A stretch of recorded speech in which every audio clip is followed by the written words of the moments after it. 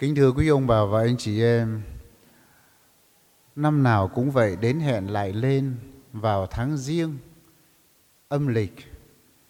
Khắp mọi nơi chúng ta thấy có nhiều lễ hội. Nhất là 1-2 thập niên trở lại đây, có những phong trào khôi phục truyền thống văn hóa và những lễ hội mọc lên như nấm mọc sau mưa. Không phủ nhận có những lễ hội mang giá trị tâm linh, giá trị truyền thống và giá trị văn hóa.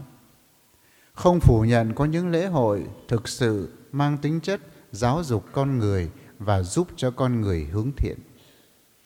Nhưng chúng ta cũng phải công nhận ngày nay điều mà các nhà chuyên viên nghiên cứu xã hội cho thấy có nhiều lễ hội bị biến tướng.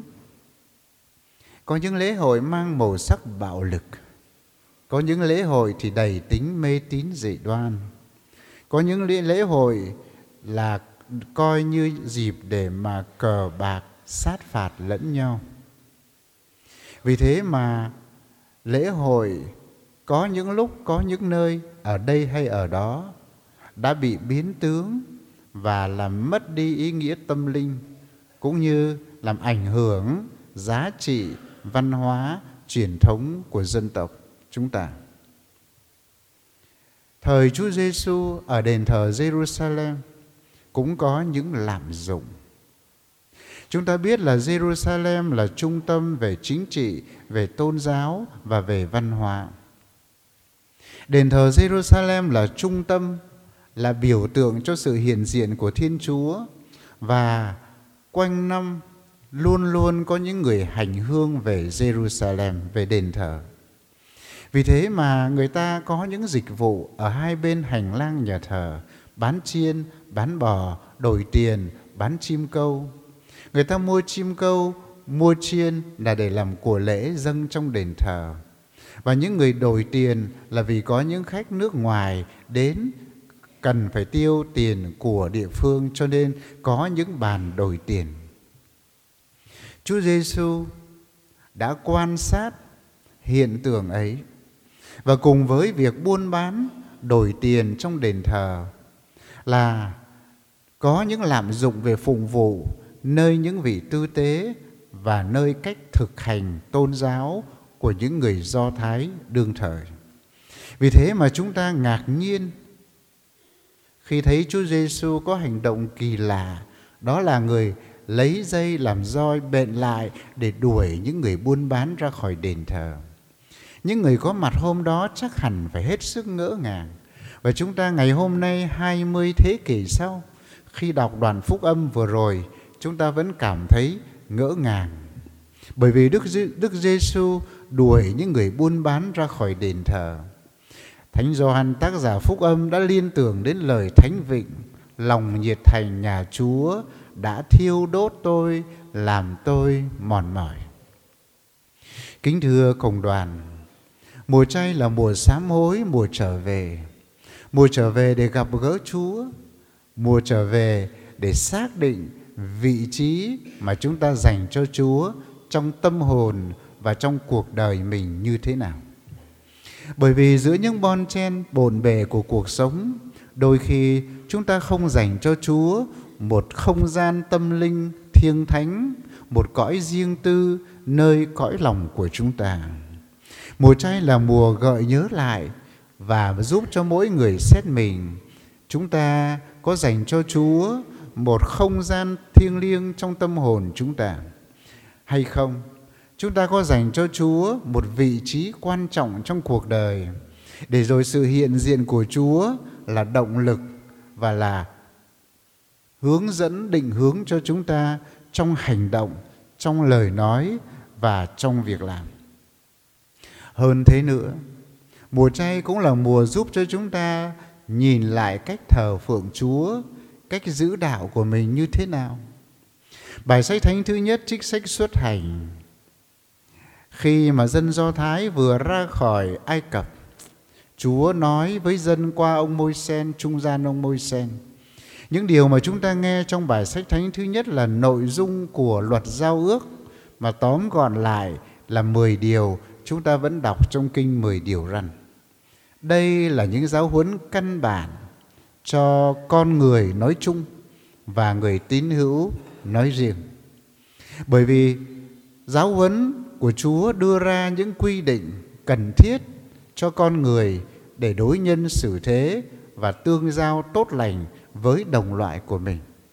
Nhưng mà trên hết, điều răn thứ nhất Chúa nói với chúng ta, Chúa nói với những người Do Thái năm xưa, đó là hãy tôn kính Thiên Chúa là đấng độc nhất, là đấng đáng tôn thờ, là đấng tạo dựng con người.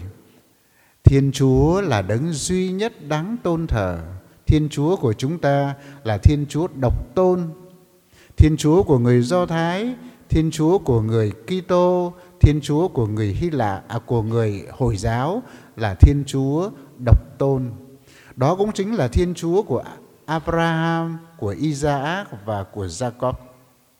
Tức là Thiên Chúa đã can thiệp vào lịch sử của con người. Khi nói đến Abraham, Isaac và Jacob là nói đến sự can thiệp của Thiên Chúa đối với các bậc tổ phụ và đối với lịch sử nhân loại và cho đến thời của chúng ta. Và như thế, sự tôn thờ Thiên Chúa luôn luôn phải dành vị trí ưu tiên trong đời sống của con người, như điều răn thứ nhất trong 10 điều răn Thiên Chúa đã khẳng định qua trung gian ông Môi-se và lập nên luật mà chúng ta gọi là luật giao ước. Luật giao ước gồm tóm những điều quan trọng hướng về Thiên Chúa và hướng về tha nhân để có được mối tương quan hài hòa, tôn trọng phẩm giá, tôn trọng sự sống, tôn trọng tài sản của anh chị em mình. Kính thưa cộng đoàn, như vừa nói, trong mùa chay chúng ta được mời gọi hãy suy tư về cách thờ phượng Thiên Chúa của chúng ta như thế nào. Bởi vì đôi khi chúng ta tham dự thánh lễ mà chúng ta không hiểu những gì Chúa đang nói với chúng ta. Hoặc là khi chúng ta tham dự một nghi thức phụng vụ mà chúng ta không có tâm tình thờ lạy. Tâm hồn của chúng ta không đi đôi với những cử chỉ của cộng đoàn và những nghi thức mà chúng ta đang cử hành cùng với anh chị em chúng ta. Thậm chí ngay trong khi chúng ta tham dự thánh lễ, nếu mà lời cầu nguyện của chúng ta mà không đúng là lời cầu nguyện như Chúa mong muốn, thì có thể chúng ta là những người mê tín, bởi vì chúng ta cầu xin với Chúa, chúng ta giữ đạo và chúng ta tôn thờ Chúa một cách vụ lợi, như những lễ hội mùa xuân mà chúng ta thấy ở đây ở đó đã biến tướng để trở thành một hình thức, một tôn giáo, một tín ngưỡng vụ lợi. Vụ lợi có nghĩa là người ta đi lễ hội nơi này nơi kia để người ta xin cho thăng quan tiến chức, để người ta mưu manh làm những cuộc làm ăn lớn. Tất cả những gì mà chúng ta cầu nguyện với Chúa, chúng ta thực hiện trong phụng vụ tôn thờ Thiên Chúa, phải hướng về Thiên Chúa là đấng tạo dựng chúng ta, để ca tụng tình thương của người.